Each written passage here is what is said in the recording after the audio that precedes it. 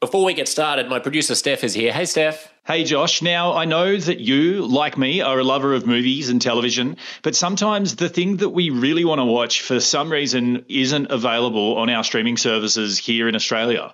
And we often don't really know what we're missing out on, which is where NordVPN comes in. NordVPN can whisk you away to any country and get you instant access to all the shows and movies that they have on their streaming services. So if you're a fan of UK comedy, you can log in England. Maybe you like Japanese cinema, head to Tokyo, log in there. It's all really easy with NordVPN. I've been using it for the last month, and it really just feels like I've got a bunch of brand new streaming services. The other amazing thing that NordVPN does is a virtual location function, which allows me to get the best deals that are available only in other countries. I can book flights, I can book hotels, or even subscribe to streaming services using a virtual location that ensures that I'm literally getting the best deal available anywhere in the world. And NordVPN does all of this with maximum privacy protections.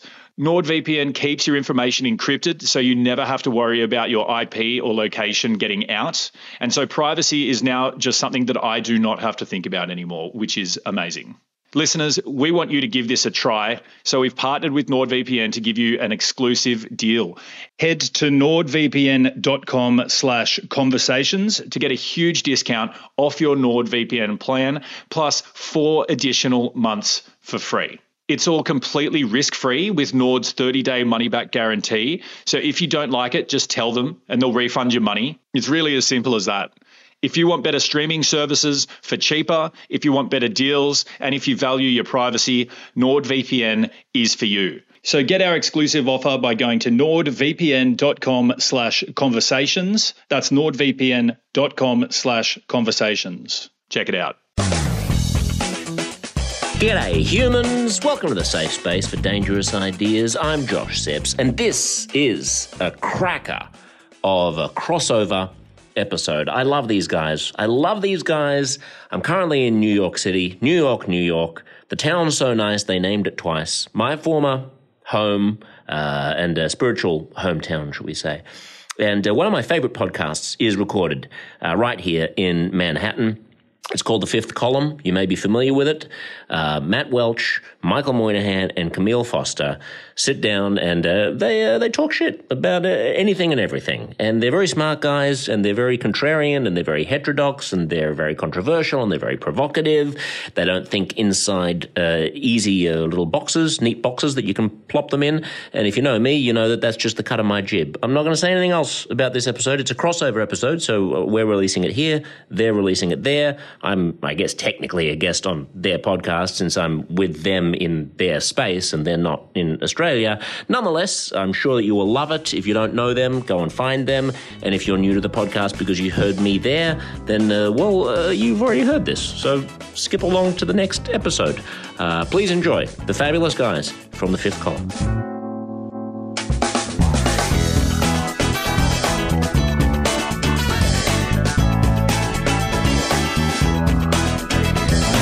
So thrilled to be here today.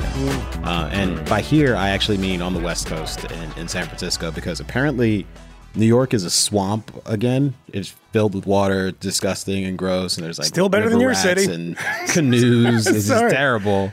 You know, the thing, Camille, is when we get Michael the water Moynihan out of the companies, they stay in business. They're just taking the insurance money and moving to San Jose.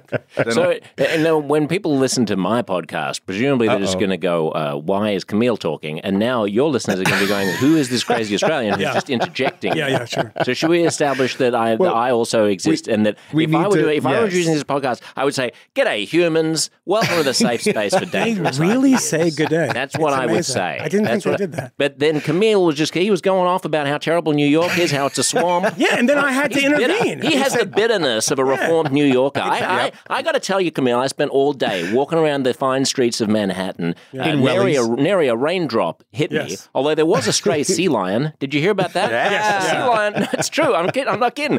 At the zoo, the water inflated, like the water spilled over the sea lion enclosure, and the sea lion went flopping out into... No way. In my brain, the streets of New York City, Yes. but probably in reality other parts. No, he was found was the top of the smoking fentanyl in the 59th Street station. It was like, man, very quickly they... Speaking of smoke and drugs, last time I was in this great city of New York City, it was peak Omicron, so there wasn't a lot of people hanging out on the streets. Last time I was here, it was not yet mandatory to smoke the ganja outside. So you are now it's like everyone has to smoke ganja. Every single street here is full of weed smoke. Correct. Now, with impunity. Correct. Out on the street. I asked, here's something that's actually real, and I won't say the guy's name because I don't want to give him up, but you guys all know him. He's a well-known kind of libertarian, but, an academic. Woody Allen. Actually, it was Sunyi Previn, but that's okay. Hunter Biden. Loves guns and crack. And I said, does everything that's happened since kind of legalization in various states, has it shifted your baggage a little bit on your legalization stuff? And he said, absolutely. Yes. I was really surprised, and I'll tell you who it is later. I'm not. I hate it when you drop little hints like that. Look. Like you're excluding all of you. You can exclude your audience, Michael Moynihan, not my audience. Who was it? Name. I know. Have you no decency, sir? Senator Welsh over here. At long last, have you no decency? Because I definitely know that there's going to be some guy that can't believe who's that. Who's it going to be? Exactly. Probably somebody from the Mercatus Centre. Some shit. I don't know. Is that the real accent? I do love a Moynihan Australian accent. I have never put much effort into it. But it does make me rethink the legalization thing a little bit as well, because it's like it is so prevalent in New York that if you are an old Jewish grandmother on the Upper East Side walking your dog at 7 a.m. or an on a old Sunday, Jewish Australian, you have to have a doobie in your hand. It's that widespread. There is no escaping it, and I don't think that's healthy. Matt, do you think it's healthy? I don't mind the smell since it usually masks the urine. Yeah. Although sometimes I was just in LA for a week and boy, it was blended. It was weed urine, and that actually does not go well together. What I mind is public intoxication. So smoke pot. I mean, we're in Dime Square here in the Chinatown studio, and it's great. You walk around and it smells pretty great, and people are out and they're having fun and they're doing cool stuff. What's not cool is when people are sort of passed out in their own drool on the pavement. But are you allowed to drink on the street yet in New York City? No. See, that's crazy to me. And oftentimes why can't I have a six-pack in a park? You're also not allowed to smoke cigarettes basically anywhere. So it's difficult to still, Moynihan, get vapes, just normal vapes in most places. Well, actually, there's pot everywhere. That's interesting because it was really, really hard for a very long time. And there was one bodega close to here, and they had to give you a card, like their business card. And when you'd come back and ask for something, they'd look at you, and then you'd be like, I have your business card, and they'd give it to you, right? Now, since they decided that they weren't going to wait for the regulatory regime to kick in for the weed stores, they just started opening them everywhere. It's incredible. None of these are licensed. And so now the vapes are out everywhere. And I saw in Brooklyn the other day by my daughter's gym, a bodega that had a huge sign with the price of all the flavored vapes outside. So it's kind of funny that once the weed thing happened, now everything else you're like, well, then bring on the booze. I don't understand. I mean, for people who don't know, I spent most of my professional life, my adult life in New York City, and I've only been back in Australia for about 5 years. And when I first moved to New York, I remember being downstairs from my apartment building, holding a large glass of soda water. Wasn't soda water, it was vodka soda, but there was no way the police could know that, who walked by me, and one of them comes up to me, and he's like, what's in the glass? And I was like, soda water. And he's like, let me taste it. What? And I was like, are you kidding me? I live here. Flirting. Are you sure it wasn't one of those sexy cops on the way to a strip event? Yeah, then he started licking my butt. I don't know what was going on. And do the police here wear arseless chaps all the time, or was it just that one? Correct. But then his colleague said, man, don't worry about it. It's not important. And, he pulled him off me. that doesn't sound very good. He pulled me off. Yeah. So now I fast forward to today, and everyone's smoking in public. Well, just baby steps, New York. Yeah. Baby steps. Let me have a beer. Because 10 years ago, 12 years ago, we're talking 600,000 stops a year, more, I think even, where they would, without any pretext, just sort of say, hey, do you have a gun? They'd pat you down. You didn't have a gun, but you had like a joint in your pocket, and as soon as you turned out your pockets, They would keep patting you down if it was this cop. well, if it my was, cop. if you showed weed, it was like weed was not Outtakes from cruising. weed was nominally legal, or at least it wasn't criminal, but showing it was, and so that became what stop and frisk was. It was a way to fine people for having weed in their hands when they complied with the order of what he got in your pocket. And what if you don't comply with the order? Then he jerks you off. The cop jerks you off. That's the punishment. Then he That puts is his the hand in your pocket. Official New York punishment. Yeah. By Turns the way, you out. It is. I've pointed this out a million times. I go on the subway today, and I'm such a sucker. I'm literally the only one at the Utica stop who pays. Nobody pays. They're all like laughing at me. They're like, "Look at this fool!" I'm like, my phone scanning it like a complete loser. no. Like, beep, going through, and everyone else is like going under, like vaulting over. It's like Nadia Comaneci going over these fucking things. Sergei Pupka. And then the other thing is, I realized that people are always expecting something bad to happen, and it doesn't matter that, I've said this a million times, the stats on the subway, because you can't measure just the kind of tension when crazy people are there, which isn't illegal and it's not reported. But I got on a car, and there was, walked in, and there was like a crazy person, and there was like orange peels all at their feet. They're just eating oranges, like kind of half-shaved head, and kind of muttering, but not bothering anyone, and weirdly didn't smell. That was interesting. Oh, did he smell of oranges at least? Yeah, no, I was like, this is a very citrus end of the car. And then at the other end, everybody was like pressed onto the other end, just expecting someone to get up and just start swinging an axe. Whereas I remember there being crazy people that you just kind of like, all right, you're just there and you just be around them. And if they cause problems, you'd walk through the car. Right, which then that stopped too in about 10 years, but that's back to walking through the car. But you get a ticket for that now. But that isn't happening. People just pushed all the way, and then the next stop, everyone who just got off in their car. This They person need wasn't to have doing more anything. courage. They need to have more courage They around their absolutely crazy do. people. Yeah, There was a crazy person on the subway just today. Even though he wasn't a crazy person, he was a singer. He was an elderly gentleman, Yeah. and he comes on the car with his change, with a jar of change that he's shaken in time to the music. And he's going, "Sweet road, sweet share." Was this guy from Australia by any chance? Yeah, he was a German gentleman. Was this Peter Garrett from Midnight Oil? And he goes through the whole car and he gets up for the next stop. And then I have to change trains. So I go across the platform, get on the next carriage. He comes in after me. Oh, Whole thing happens over again. I'm like, I heard it the first time. Yeah. It was good, but not great. I don't need an encore. I'm more offended by the showtime and by the singing than I am by the stinking.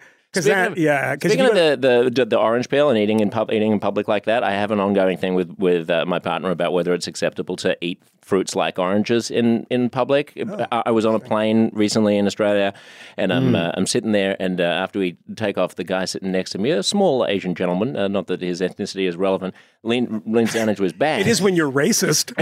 Is his size relevant? and he leans down in his bag, and he lowers his tray table. He takes out a single hard-boiled egg. Oh, that's and starts no. cracking Throw the him out the hard-boiled I'm sorry, egg. but his background is necessary right now. He peels the hard-boiled egg and Was slowly. this an economy? This sounds like the Yeah, sort this of was thing that happens in economy. I'm economy. sorry, Camille. I'm Josh, sorry to offend oh your my gosh. first-class sensibilities. I spent 8 hours at Denver Airport yesterday because of the floods. LaGuardia had a ground stop on all Oh man, you incoming should have come and traffic. saw me. I was in Denver. Really? Get out of Yeah. town. I've been in Colorado for I the was past there with week. Coleman actually, and some Oh, my other God. fine people. That's a missed opportunity. I would have come into town. He was there with Coleman, and Coleman was he giving speeches that were never going to be heard, or what? What happened? His speech was aired. Yeah, It what was it? aired. What was it? A conference or something? Can we talk about that, Camille, a little bit? Talk about what? So Coleman Hughes. Are we switching? We're going switching to switch gears because I don't want to talk about this quickly. Hang on, before you do that, wait. there's one punchline, which is there's more. the guy gets to the yeah. end and finishes the egg, Yeah. carefully scoops off all of the shell from the tray table. Very generous of him. Puts in a little plastic bag. Very nice. I'm thinking to myself, at last, this long national nightmare is over. Then he took out a live chicken. He pulls out another egg. Yes. No. Yeah. So what did you do? Did you do anything? I did nothing. I sat there and stewed and thought, The last time I fly coach. Yeah, and then you realized you were sitting next to Taiwan's egg-eating champion from 2011. He's been only a 1-hour flight from Sydney to Melbourne, but he went through 748 eggs. Yes. This is the Wade Camille, Boggs you of have egg to eating. realize that flying coach in America is bad. Flying coach in Australia is another level of hell. It's a hate crime. So sorry, I've Colin, done it let's once, talk about, actually. Let's talk Yeah. about Colin. Yeah, I just want to talk about Coleman. The reason I want to talk about this is just because Camille is going soft. And on the our text chain, he was like, I was like, good Lord, I could hear him going like, I believe the children of the future. You have to give some context. sensitive. Give some context. I'm going to give Set the it up. context. Is that Colin Okay. Hughes, our dear friend, Yes. gave a TED Talk. Yes. And the TED Talk was about colorblindness and the fact Yes. that colorblindness is a good thing and not a racist thing, which is something that people like Ibram X. Kendi say. So he gives this talk, and apparently it was quite successful in the room. They were going to release this talk, and there was an internal revolt by certain people. We've heard this before at Spotify and other places, Netflix, et cetera. An internal revolt that said, these are dangerous ideas. They hurt our feelings for some people inside the company, and we're going to put a stop to this. And they said, well, how about we release it, but you have to debate somebody on a different episode, and which he ended up doing, by the way, which was Jamel Bowie. And he kind of navigated it in a good way and said, well, no, you release it, but later I can do this. I don't want to do it at the same time. That feels inappropriate. So this happens, and he writes a piece about it for the Free Press and talks about how the video has completely tanked. That like there's, people talking about, throat wobblers and, birding that have more, it's probably Christian Cooper, by the way, that have more views. And he's saying like, they're kind of burying it. They didn't put it out in their newsletter.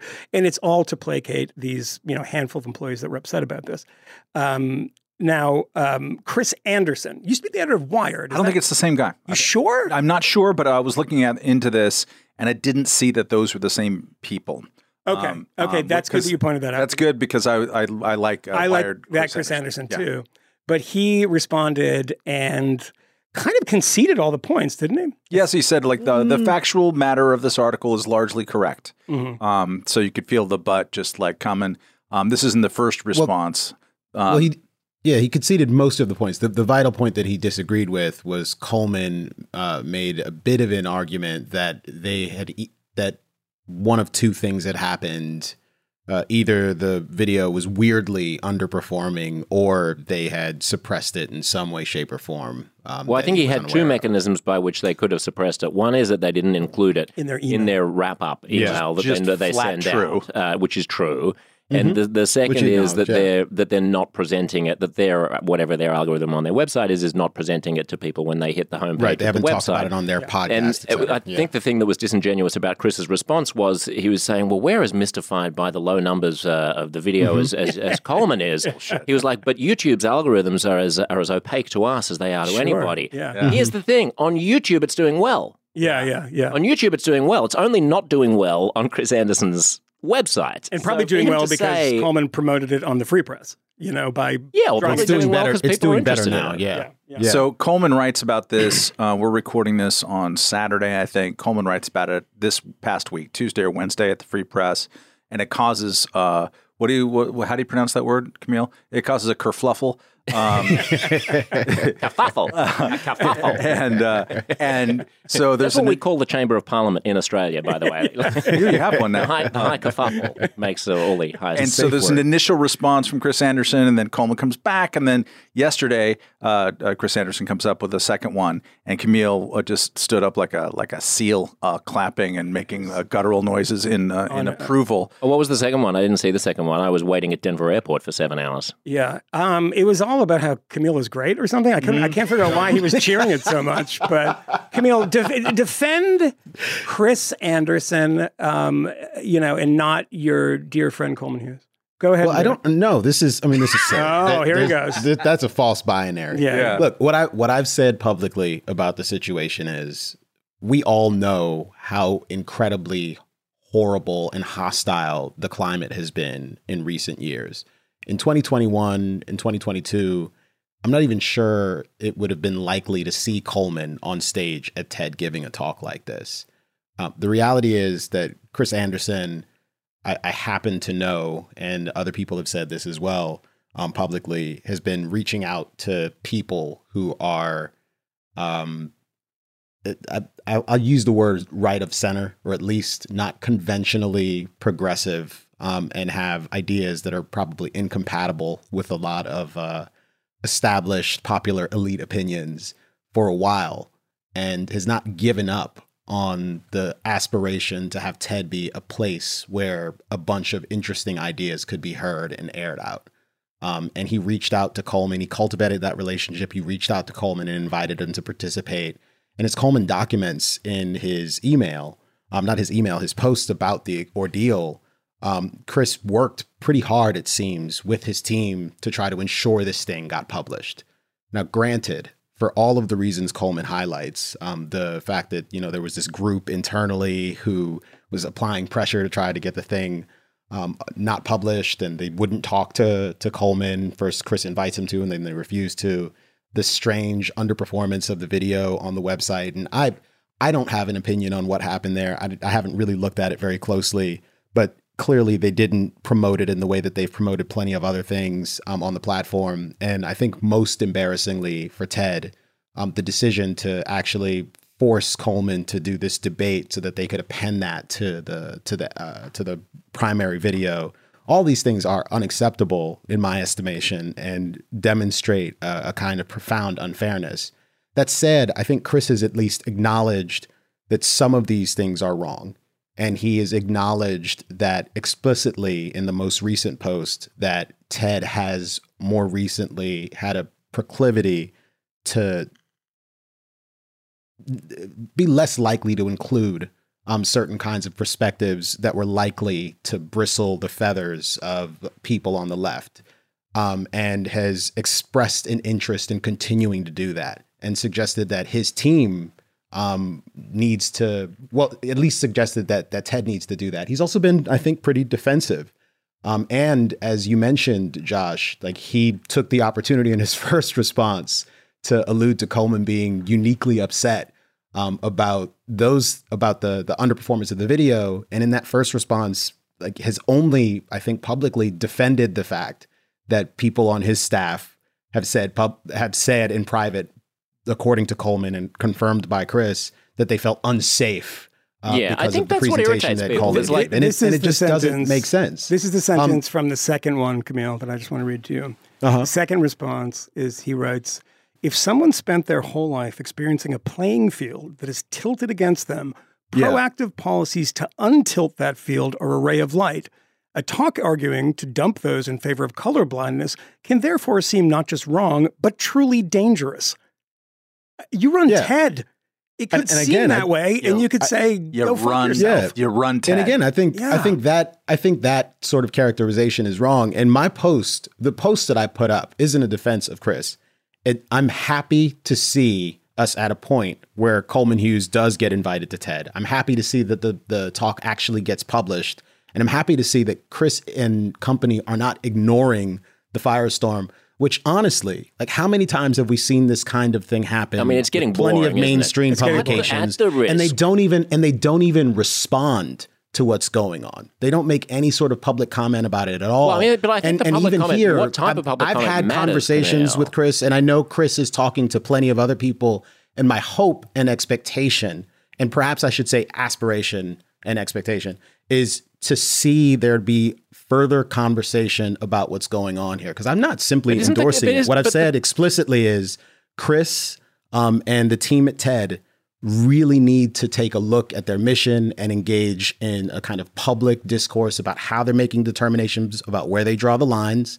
And if there are people on their team who can't put the mission of TED, which is to look at ideas that are worth sharing, broadly speaking, without any sort of ideological bias, if they can't put that mission first in front of their own personal ideological commitments, then they should leave the organization. I mean, I think that's the kind of robustness that people want to see, though, that they're not seeing. I mean, I'm hopeful that we'll see more conversation. The risk of tooting our own horns, when he says that those ideas like not tilting the playing field back are dangerous. The tagline of my podcast is a safe space for dangerous ideas. This is the whole point of having conversations that try to not care about triggering the tripwires of polite society. I mean, and if you've set up an organization that is committed to doing that, then I think what people want to see from you when something like this happens is not kind of equivocations and self-justifications and HR-style responses. They want to see you say, ideas are not the same as discrimination.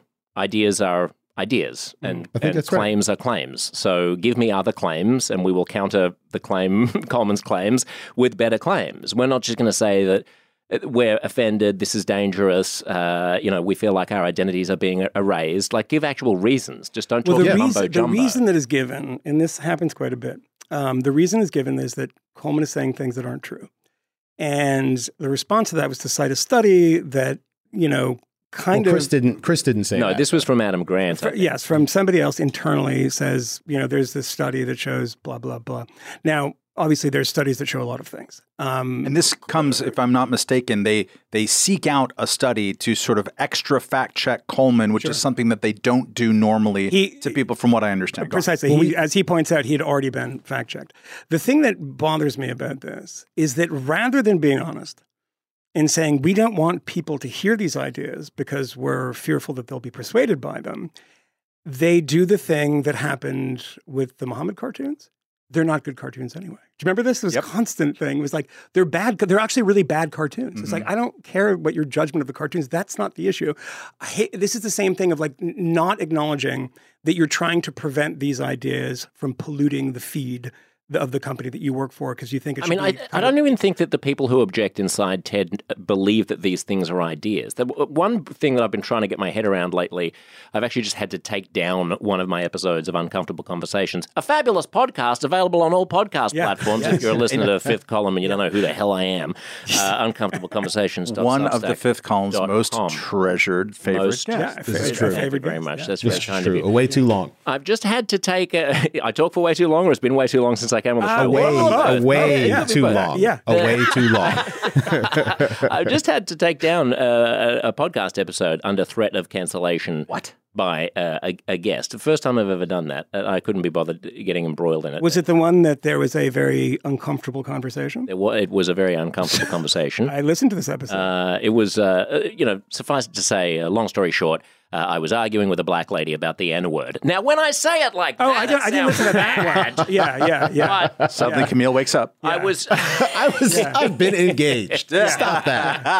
And I've heard Josh say that word many times.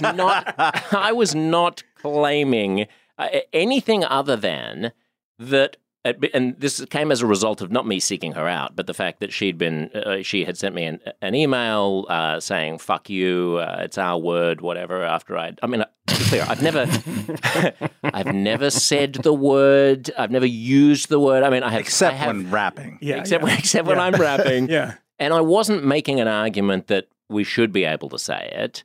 I wasn't even making an argument that it's wrong for societies and cultures to come up with taboos around our mouth sounds. If I was like living in a Navajo civilization or an African civilization or a First Nations Australian civilization where you didn't, it was impolite or it was taboo to say the names of some dead ancestor, then I wouldn't go around going like, why can't I say it? It makes no sense. Yeah. Like that's the decision that we've all come to. That's fine. And so I wasn't even saying, let's not retroactively punish people for a crime that wasn't a crime at the time that you're dredging it up, you psychopathic outrage archaeologist going back through people's tweets from 10 years ago. And this is something she does. Yeah, I don't want to make an accusation, a specific accusation, because I don't want to get she's fired. Really put the fear of God in sounds you. like a However, all I was trying to get her to concede was that her position, which is that it's fine for black people to use that word but not for white people to, is a position. Mm-hmm. That is a position. It's not the truth carved in stone handed down from Yahweh in a tablet to Moses. Mm-hmm. It's a position that some reasonable people disagree with. And the idea that your truth, your personally felt truth, is not the last word, that it is a position that is contingent on who you are and what culture you come from and what time you live in. It's also the wrong word, but by the way. Disagree it's not about a truth, that. It's a feeling. It's not a truth. Right. I mean, and there's one moment in the podcast which I wish you could still hear, uncomfortableconversations.substack.com. Don't know why I'm directing you there. It's not even there. You can't hear it.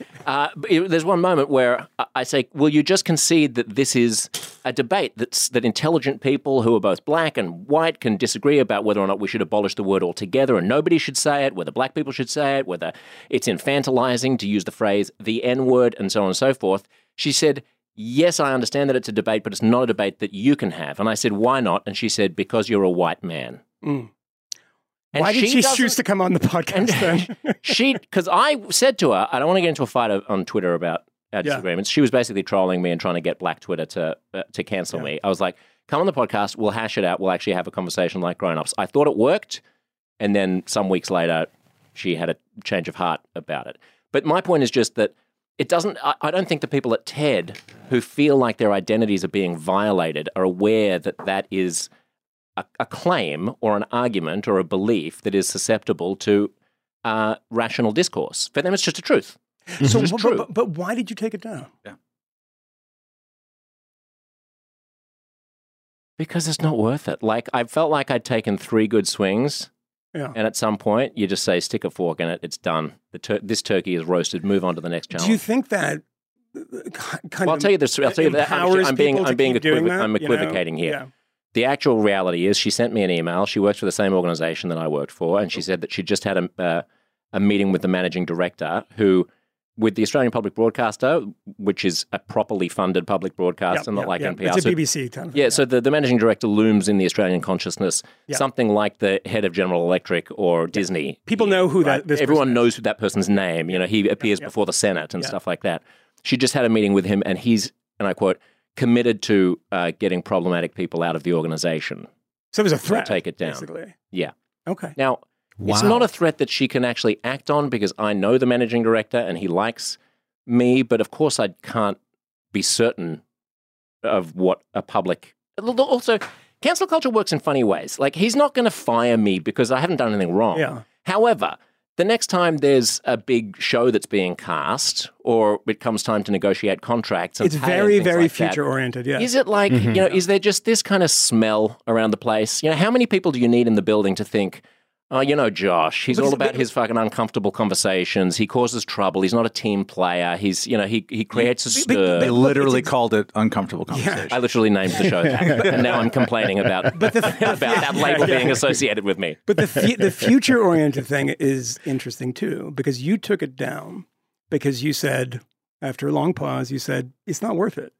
They're going to say the same thing when it comes to hiring you for a new show or having you as a guest judge on a panel or whatever it might be. It's like, you know what? It's not worth it. You know what Josh does. He creates problems, and we don't want problems, so it's not worth it. And there goes my hope of being a prawn on The Masked Singer. Yeah. It's a shrimp for people. To turn this back to the conversation about TED for a moment, or at least to sort of talk about that in this context, Josh's situation in that same context. Having seen this over and over again, when I see the responses to Chris, and I know that Chris is, I can tell, it's obvious he's being like pretty defensive in certain aspects of this post. But again, openly acknowledging defects, suggesting that he wants to see changes, and plainly acknowledge, and when I say defects, plainly acknowledging that, yes, within our organization, people are generally, it's a bit of a monoculture. And there is a hostility towards right of center ideas. That's something that needs to change. He invited Coleman too, which is to his credit. And I hope this changes. And I want there to be a conversation about, but the response that I see in a lot of circles from a lot of prominent people who are in the quote unquote heterodox community or whatever the hell we call it is like these broadsides, these open condemnations. You're a coward, you're terrible, you're awful, you're the worst. All I've said publicly is I'm glad to see him engaging. I'm glad to see him acknowledge that certain things are wrong. I would challenge and critique certain things about what he said.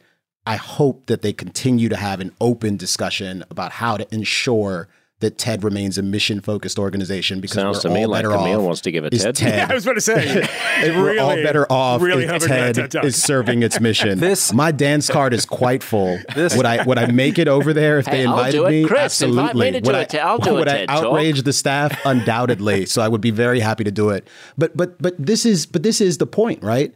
Like there is an outraged staff there. Certain people say, "Oh, TED doesn't matter. Oh, those woke idiots. They're complete monsters and lunatics." I have the same feelings about them that I do about like the worst MAGA person. My hope is that I can get through to them, make an argument that they will agree with, and have them abandon their bad ideas in favor of better ideas.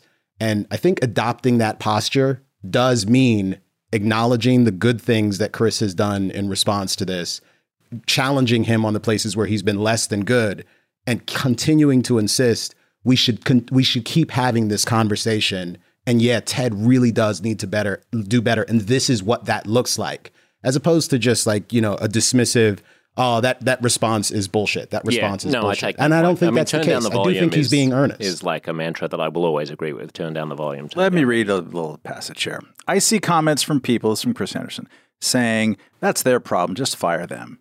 And then he goes on, give me a break. Give me a break. John Stossel? I love this team. They're smart, creative, curious, and kind. And they work for TED because they believe in the importance of ideas and in TED's mission. I'm sorry. Certain Just ideas. stop huffing your own farts. TED has been an internal fart huffing machine for how long now? 15 years? Oh, look, we're going to do ideas differently because it's going to be like on a stage and it's going to be fast and they're going to point to stuff and there's going to be a graph and it's going to be great. People, and we are just like objectively about the idea, man. And it's like technology plus ideas and it's so nonpartisan and idea-y. This whole episode exposed that as being bullshit. It's an aspiration. That's nice. And he's pointing to and nodding at that aspiration. And he is also saying, give me a break when people point out that his reaction and this whole reaction of treating Coleman, yes, he invited him, but yes, he also treated him like these tongs. This radioactive thing came into our turf. We must do something because we love ideas so much. Well, he brought the radioactive thing in. He did. I think we have to acknowledge that. We and did. has said We publicly, have, repeatedly, as I Coleman just is good. did. I'm a fan. I like his podcast. That's great. And I listen to it. That's great. But he's trying to straddle, Camille. He's trying to straddle. Of course. And I'm not impressed with the Yeah, straddle. why can't he just sit everybody down and say, he doesn't have to fire them. Why doesn't he just sit down and say, shut up, ideas are just exactly ideas. We're about ideas. So This is But actually, you can't just shut up. But you can't just sit down and do that. I think there really is a lot of heavy lifting involved when you are trying to turn. Well, yeah, the you have to ship. take them back to And John Locke and like Yeah. John Stuart Mill. Like, there's a lot of learning to do for these people, clearly. But you have to sit them down and for an organization that's supposed to be that should have been the starting liberty line or something and say, okay, 15 here is why we years have ago. conversations about things instead of shutting people up. Yes. Here is the virtue in Yeah. hearing things that you disagree with, and here is the virtue in even hearing ideas that are hateful and wrong. Absolutely, yes. This is what essentially happened at the ACLU. The takeover Absolutely. at the ACLU is that they just allowed this to happen. And I think there were so many people there that were of the old school, like Wendy Kaminer school of ACLU, who were like, let's just not make too much trouble. And what you see in those messages from Chris Anderson is him trying to thread the needle and saying, I love Coleman. We want crazy, dangerous ideas. I love his podcast. These people are great. They're the backbone of the organization. They were hurt by these ideas. It's like, look, when you're talking about speech and you're talking about ideas, you cannot play it down the middle. You have to choose a side here, because when you do this, you're inviting the collapse of the organization, basically. And what ends up happening is one faction always takes over. It never goes on smoothly forever with a outraged faction who goes and tries to shut down people or say we can't actually broadcast these ideas because they're too dangerous or they hurt my feelings or the ideas themselves are violence. And if you believe that, you shouldn't be in an organization like this at all. You should be doing something else. You should be in academia. That's where most people like that actually end up. But tell me an organization, there isn't one that has actually managed to keep all of these factions happy. When you get in there, you have to say this is the law. We like you guys. We think you're smart people. I'm not going to fire you. But if you keep making problems like this, maybe this isn't the best organization for you. Let's look at what Fire Joseph has done a Kahn pretty good job with this. Look at what Joseph Kahn has done at the New York Times. New York Times, outside pressure groups and other people with like half a toe in the door came at him pretty strong, and he fired back. I mean, he hasn't made a big public showing of it. He hasn't done a lot of public agonizing. Oh, we love these people, but we also love these people. He just said, sounds like if you agree with this, that you want us to be an activist organization and not a news report. Correct. We are a news report. You choose. And his actions, much more than his kind of public-facing words, are what count here. And the New York Times has acted a lot differently under his leadership. They have indeed. Certainly than under the Chris Anderson-alike Dean Baquet before them, who wanted to be the most popular guy in the newsroom, but also a little old school, a little new school. I have the least amount of respect for that position. I think that you choose one. Be a total coward. You can't be Steve Buscemi holding the skateboard. You cannot. Yeah. No one's like, hey, kids, just out of college, we'll do it your way a little bit, and then we'll do it the old school way a little bit. It's like, no. Ask one Marty, way only. Ask Marty Barron how that worked out. Yeah, exactly. I mean, I'll say one last quick thing about this, unless someone else has something else to say about it, of course. But I can distinctly remember going to TED in San Francisco, and I accompanied Carl Hart there he was giving a talk about drug legalization and not even drug legalization. And Carl said at some point in that talk, I'm not talking about decriminalization. I'm not just talking about legalizing weed. I'm talking about the legalization of all drugs. And Carl got a standing O at the end of his talk. And there was never, so far as I could see, any public consternation, or that I heard from Carl, any private consternation expressed by the people at TED, nor was there any call for there to be any kind of secondary follow-up debate that could get appended to his presentation. They just published the talk. And that's an edgy perspective, especially today, I suppose.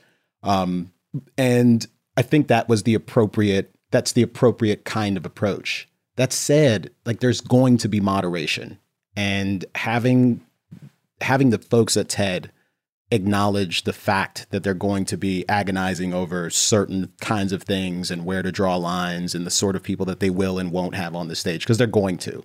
I don't imagine that they're going to have people talking about how pedophilia, not so bad.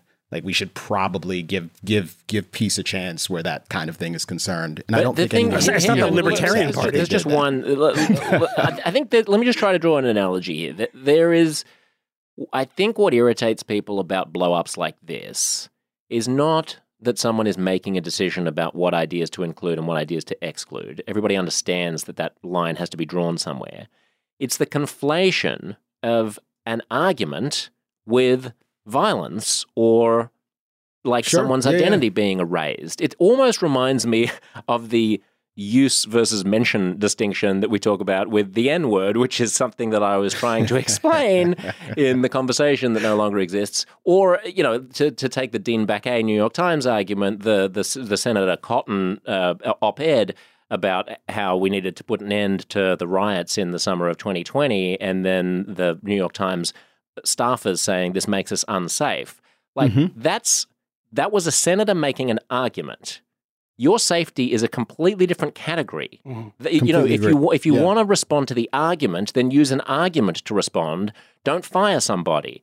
If you want to respond to Coleman's argument about colorblindness, use an argument. Don't deprioritize his thing and then scramble around and then try to prevent people from looking at it and then try to put out fires. While perpetuating that idea that speech can be violence and cause injury. Yeah, I just think we have to we have to reassert there's something that has gone horribly muddy in the way that we think about thinking.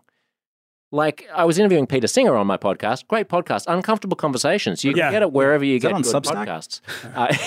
Matt, you don't have to ask because I'm going to cut this anyway. Go ahead. So I was interviewing Peter Singer. We were doing a live, the great ethicist. We were doing a live tour of Australia, and he has recently faced more and more backlash. He faced a lot of backlash in the 1970s, mostly from the religious right. In the 90s too, yeah. Now he's got a resurgence of backlash from the woke left, and I was saying, like, isn't it right that people should draw a line in the sand somewhere and say your ideas are beyond the pale from my ethical perspective, and therefore I want to respond to you? And he was like, respond with reasons. Respond with arguments. Don't respond by categorical me or shouting at denunciations. me or saying Yeah. that you're offended or saying that you're insulted or saying you're hurt or saying that you're being erased or saying that your existence is being called into dispute.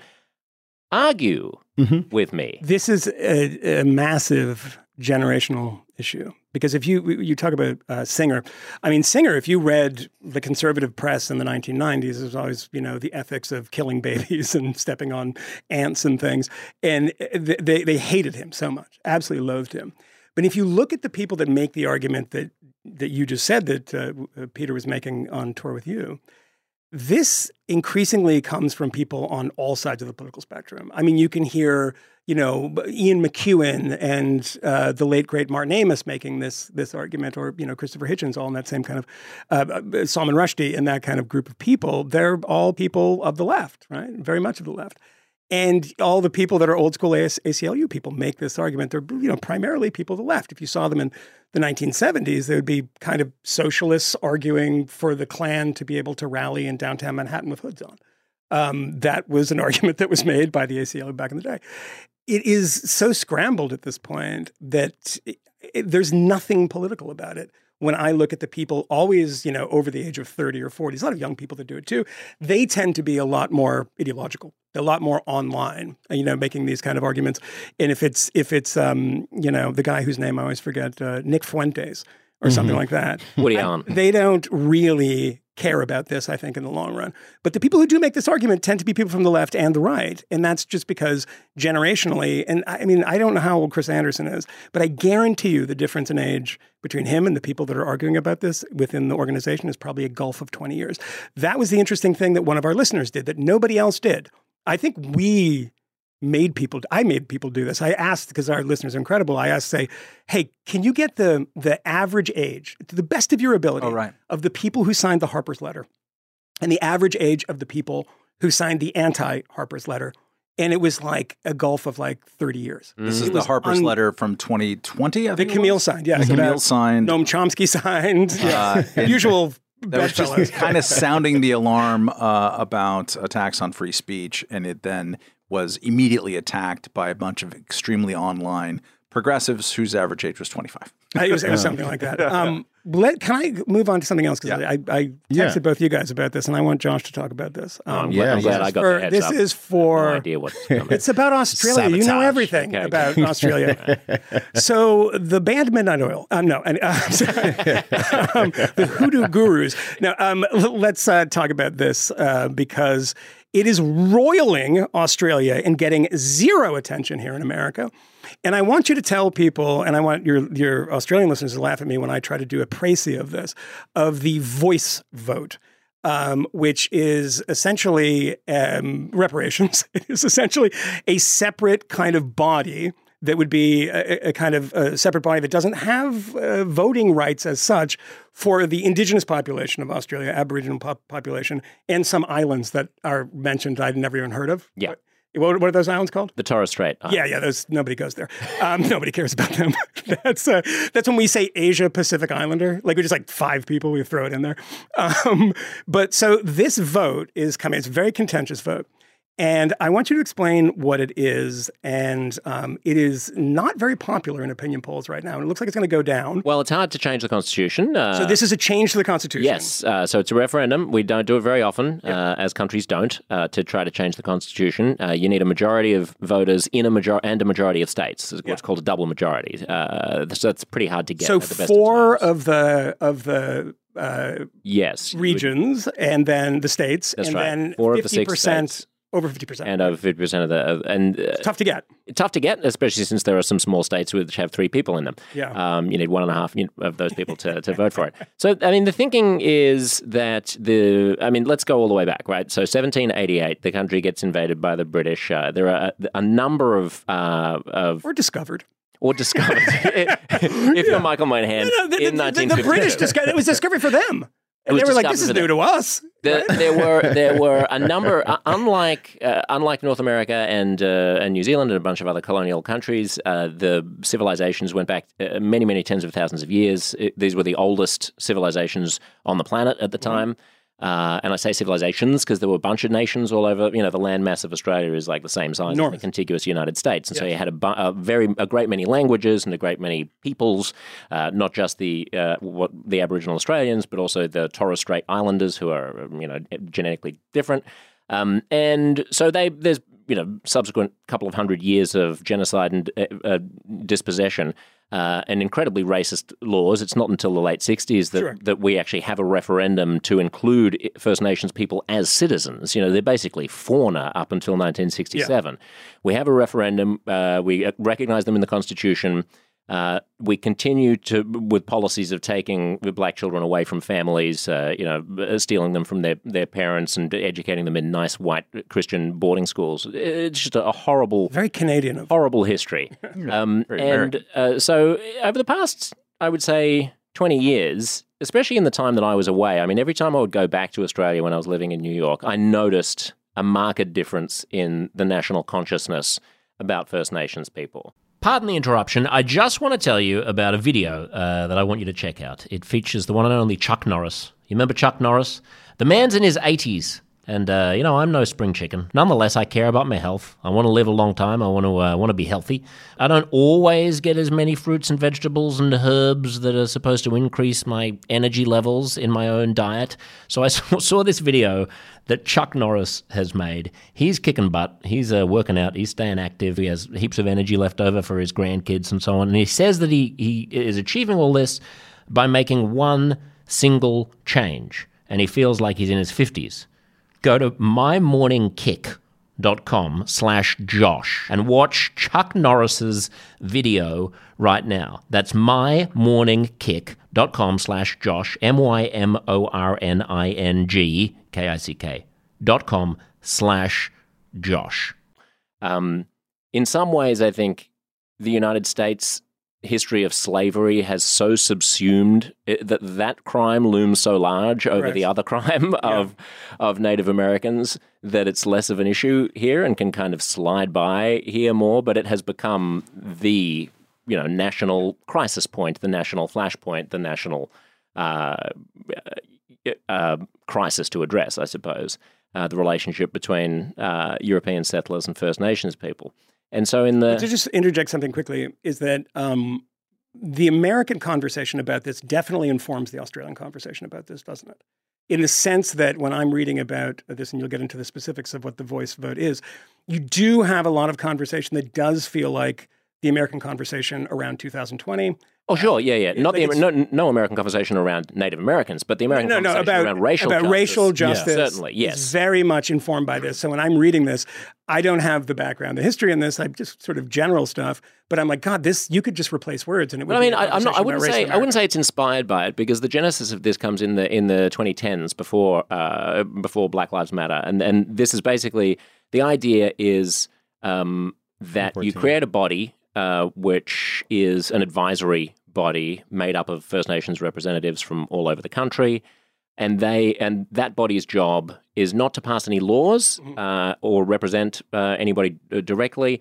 That body's job is simply to advise Parliament when Parliament is considering laws that affect First Nations people, and then Parliament has the freedom to ignore that advice, and that's it. So that we're going to a referendum to try to put that in the Constitution. We didn't need to put it in the Constitution. Parliament could have just created this body, but then there's the risk that in a few years' time, another government comes in and abolishes the body. So the thinking is you put it in the Constitution so that it has to exist. Now, it doesn't have to have any set number of members. They don't have to earn any set amount of money. All of the details are yet to be ironed out. This is one reason why I think it's a difficult referendum to pass, perhaps, because a lot of people can say, what, is it going to be 150,000 people earning $1 million a year? We don't even know what we're signing up for. You're asking me to order at a restaurant. You haven't even shown me the menu yet. Mm-hmm. But of course, if you did show them the menu yet, then we'd all be like arguing about the precise amount of money and the precise makeup of this body. The idea is, for hundreds of years, that there has been a systematic bias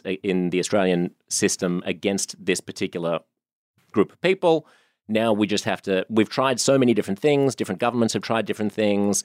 it's going to be a cleaner solution to have them all gather together in one place. So you support this? Well, I can't say that I will vote one way or another because you were I for have to public remain broadcasting, impartial.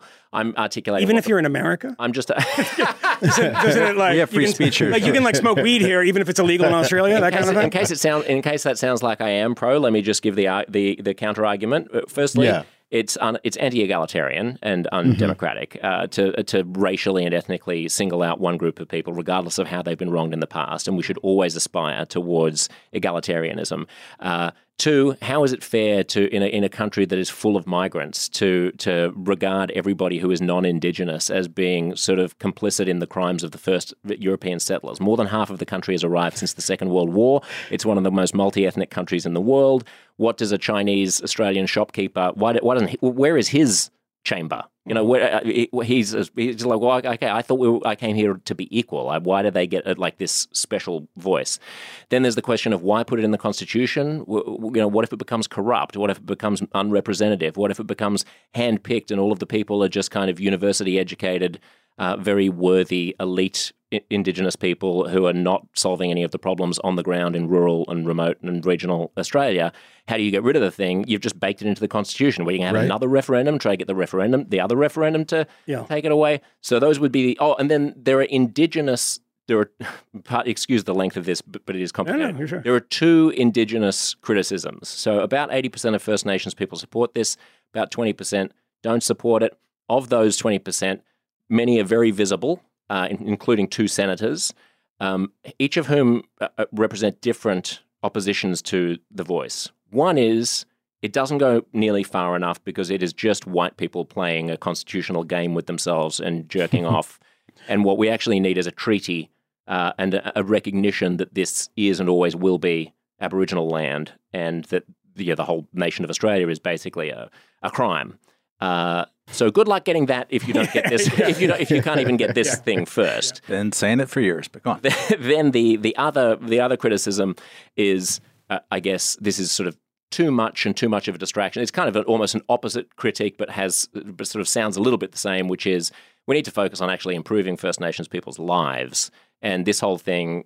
And a treaty and all of this kind of it's a lot of smoke and mirrors. Exactly. It's not all a lot. We smoke don't and know mirrors. what's going to happen with it. So those are two different Indigenous oppositions. Can we just applaud Josh's ability to do the both sides of that argument? That's a public. That's somebody who is probably going to get fired from the public broadcaster, but he shouldn't, because that was a virtuoso performance. And he was, and I didn't even say anything when he said that the Australian nation is a crime, and I want to say that is indeed true, but for different reasons. The Hemsworths.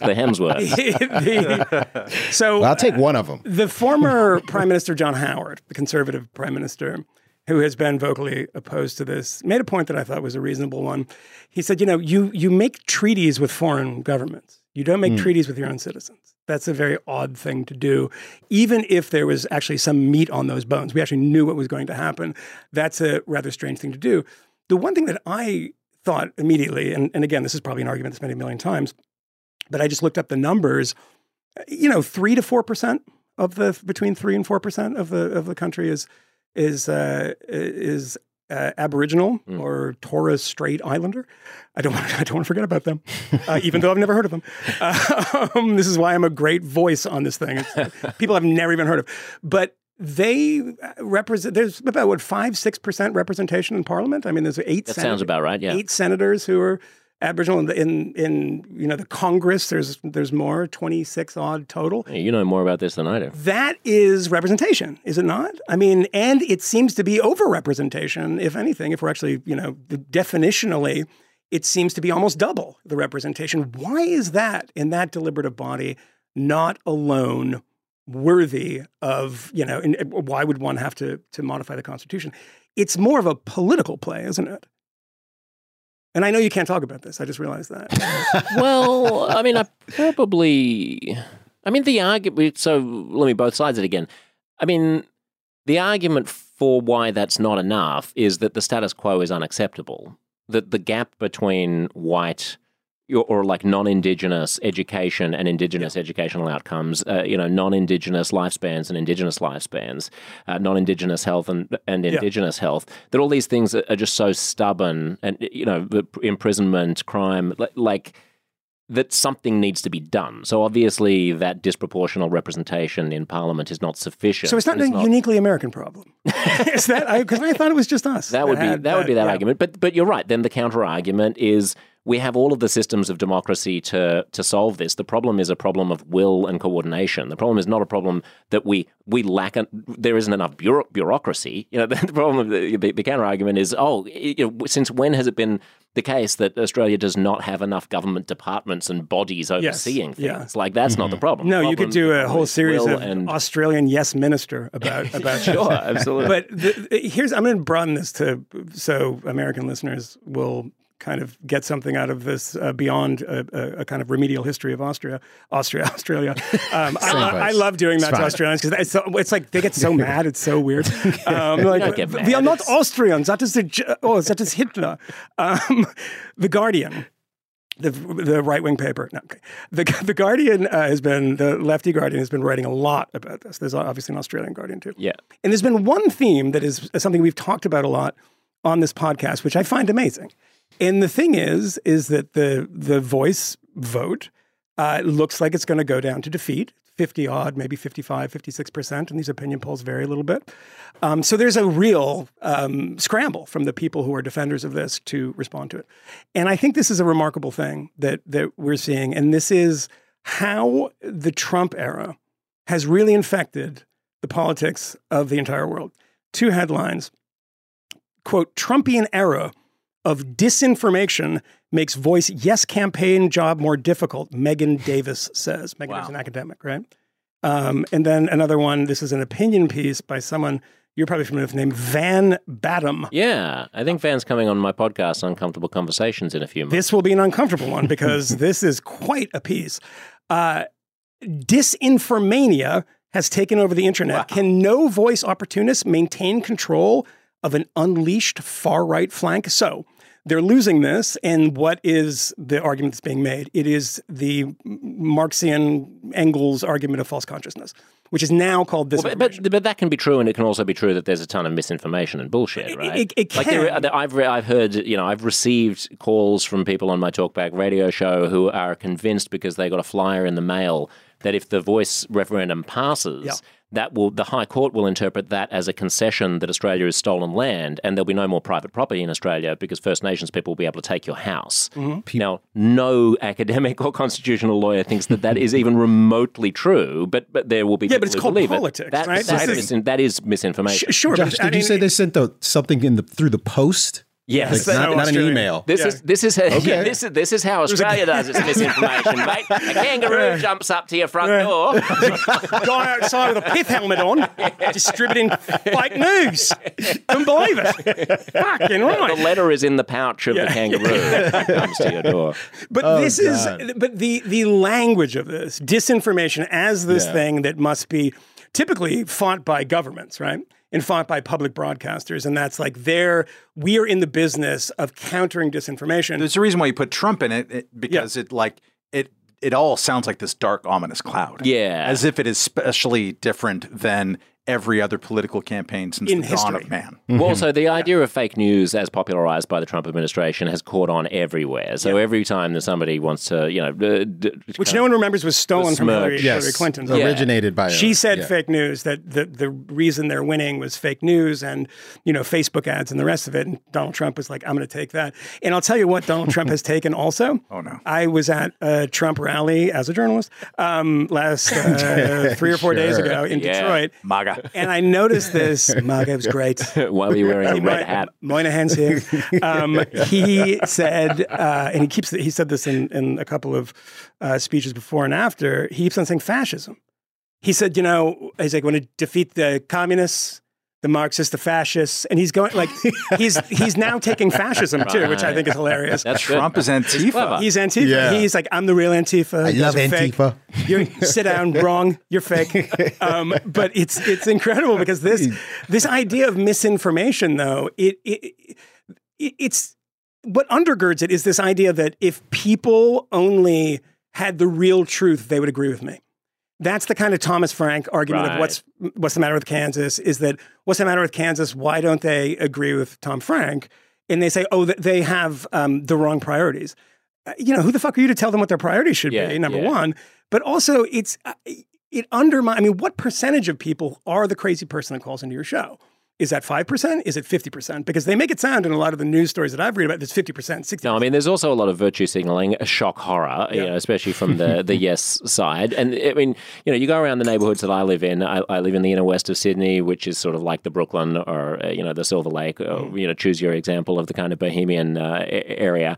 And needless to say, shock horror. And every block will have multiple houses with an Aboriginal flag in it, with a yes poster. I think they had a flag. It flies on top of the Harbour Bridge, mate. Really? Check it out. All right. It is their land. They replaced the state flag with the Aboriginal flag a few years ago, so there's no reason why you would know that. But anyway, there are a lot of yes posters, yes, flags, and do they do the in this house we believe in stuff? Yeah, that's my favorite. I saw one of those yesterday. That? Oh, you haven't seen that? No, is that an American thing? You've been gone a while, yeah. In this house we believe in, and then what do you find underneath? It's usually science. Science is real. That's the one I saw yesterday. Oh God, science is real. Everyone, meaning you need to wear 3 masks. Yes. Science is real. Science is real. Love is love. Yeah, water is wet. If we see your 2-year-old in speech therapy without 3 masks, they'll be arrested. Yeah. Right, because science is science. So the Aboriginal flag is essentially the Angolan flag without the sickle in the middle of it. I love that you know the Angolan flag. You're just Googling this right now. Yeah. He's looking furiously at his laptop. No, I'm looking at the Aboriginal flag. It's so many flags. God, everyone chill out with the flag. I mean, my point about the virtue signaling was just there are no flags or no signs. Oh, right. So it's way more fashionable. I mean, and the hypocrisy, I think I'm free to say this, on the yes side reeks of the same kind of hypocrisy that you see in very worthy progressives all over the world, where it's like the only reason, like Mike was just saying, the only reason why a person would disagree with me is because they're an irredeemable, awful person. They're a racist or something, not because they might have legitimate concerns about the wisdom of changing the Constitution or whatever it might be. I mean, so there's like I saw on Twitter, a famous Australian comedian who has a television show in the UK saying, it's extraordinary, the backlash that I'm getting, and the hate, racism, ableism, this and that-ism, just for standing up for justice for our Indigenous brothers. And I'm like, well, hang on a second. What's the likelihood that if you put up a yes poster or a yes flag saying, I support this change to give a voice to Indigenous Australians, that you're going to get a brick through your window or get the front of your house spray painted, or have someone take a shit on your front door? I mean, they're not freedom riders. Come on. Zero. But I guarantee, at least in my neck of the woods, in the places where the cool kids hang out, if you put up a no poster, there would be a brick through the window. So spare me the sanctimonious. So it is like that in the kind of Brooklyn areas of the major metropolitan cities in Australia, that the no is something you don't say out loud. I reckon it'll pass by 80+% in the really? Yeah, in the cool kid area, in the wealthy areas of this the Van Batham person, the entire piece, which was, seemed to me to be about 7,000 words, about 5,000, 8,000 too long. But she said these are just lists the things that people said to her on Twitter, and these are the trolls, and it's the QAnon people, and it's all stuff about QAnon. And it's essentially saying that if you're on the other side, you're essentially Steve Bannon. And she does reference Steve Bannon a couple of times in this piece. But I find that kind of writing and that kind of opinion journalism to be the cheapest type of opinion journalism, that somebody said bad things to me on Twitter. Yeah, I mean, it takes the kernel of a truth, which is that all racists will vote no. Yeah. And then extrapolates from that to something that is not a logical conclusion, which is that all no voters must be racist. So I did this piece for... but I'm not talking about Van specifically. Of course. No, I did this piece for Barry Weiss's podcast, Honestly, which you should check out. And the first half of that was Barry in... at the Reagan Library, Reagan Library in Simi Valley. And then I did one from Trump's rally because he didn't show up, of course, at the debate. Only 100 people, according to Michael Moynihan. Outside. Right. Okay. That was outside. I didn't know if that came through because he was hilarious and he was like, thousands, can't get thousands outside, thousands. And I was just out there. There's like literally like 50 people all in rascal scooters, like going in circles. Like, I don't know what you're talking about. But there's a moment which I had them add to the piece where I was interviewing people on the way out, and it was like a torrential downpour, so hard to get people. So everyone's huddled under this, little awning. And this big, rough-looking guy comes by, and I was like, can I talk to you? And he said, who are you with? And I said, the Free Press. So we're in Detroit. The Detroit Free Press. And he's like, fuck you, fuck the Free. And I said, no. It's not that Free Press. It's Barry Weiss's Free Press. And he walks away and he goes, go get your fucking yarmulke. Really says this. Oh, nice. Wow. And so I just walked with him and I was like, hey, no, all right, well, tell me where you get your news. And he is talking to some of the Trump volunteers. Or actually, I think they were volunteers. One of the guys gave me my press credentials. And they were talking about how they loved the Holocaust denier, Nick Fuentes. This is where we get our stuff, Nick Fuentes. Seriously? Yeah. And they were like, oh, Nick Fuentes. So I did this piece, and I guarantee you, if I was the NPR person that got that, that would have been the piece, right? This guy. Yeah. I talked to about, 50 other people who I probably disagreed with about all of them, but were perfectly nice, really loved their, auto industry jobs or their union jobs, actually that weren't in the auto industry. And they were like, maybe Trump can help us. Some voted for Joe Biden. One guy that I talked to voted for Obama. There was a lot of like, do you work in the auto industry? I buy an American car once in a while. Yeah. Great. Yeah, it's And like he gets into his Kia. Yeah, he gets into and so there was a lot of that, but like that is the thing. You can focus on that, right? And it's like the Twitter stuff. There's always going to be that one guy. And that one guy, I made sure that he was included because those are the type of people that are going to show up. Not all the people that there are racists or anti-Semites, but every racist and anti-Semite is going to vote for your candidate. Yeah. That's for sure. Yeah. And so it's worth mentioning, and that actually is something that did happen. But to say like, these are the people, all of these pieces about, the voice vote and like, oh my God, the unbelievable racism and hate I got online. I'm like, yeah, but what percentage of that is the actual electorate that's going to vote no on this? Yeah. And it's hard to tell. They don't appear to want to quantify that because, obviously it's much more interesting and you can get people riled up by saying they're all a bunch of fascists. I mean, it is a bit worrying to the chattering classes, and I include myself in this, what it looks like if the vote goes down. Like, it's not a great look to people outside of Australia who aren't familiar with the ins and outs who haven't listened to this episode, to just see the headline that Australia had an opportunity to give a voice to its First Nations people and declined to do so. Like the country already suffers from a reputation of being uncultured, white, racist boobs. Yeah. It probably doesn't. And I thank God because we need someone else in the English-speaking world that beats us on this. But we're so everyone's much like, oh, fucking Americans. And I'm like, Australians? Yeah, I know. What about them? Everyone loves our beaches. And they think we look pretty. It's true. Have you heard anything about Gael Garcia Bernal getting backlash for playing a gay person? No. Is he not gay? No, apparently he's not gay. Oh my God! And that was weird. So this is straight washing or something. Are we still doing that? Apparently we're still doing that. I think it's an Almodovar movie or something. He plays like a Mexican wrestler who's gay in the 80s. And I was listening to another podcast. And is he actually a luchador himself? I mean, yeah. We have to tick through all of the boxes. And he was, his character has a lisp. Well. And I listened to this 20-minute review of movie reviewers talking about this movie, and the main subject is about how problematic it is. Like, he's fantastic, but there are so many gay actors who could have done it. I'm like, I mean... Is that... Can you name them? Yeah. I mean, I'm thinking Hispanic, gay, how gay do Ricky you Martin. How gay do you have to be, though? Is there a threshold? Like, if you've got like one body, what if you got two? If you're bi-curious, if you just post it online occasionally. Yeah. Like sometimes you look harder at him than her. It's not like that's what you do. Should we point out, by the way, I was recording this on a Saturday, the only news story that has really come across the transom in the United States today is Jamal Bowman. So good. Representative Jamal Bowman from New York City. Yeah. Who's a commie, pulled the fire alarm in the House of Representatives. On purpose. On purpose. What? But then he released a statement that was like, his people were like, he thought that opened the door. And I was like, how long has he been? He thought it opened the door? The thing that said fire on it? So he's illiterate? In fairness, Disqualified. that's how it is in the subway in New York. No, seriously. Yeah. That's I mean, that's crazy. Well, Yeah. Why did he do this? Was this when they were voting on the extension? Yes. He was trying to stop it.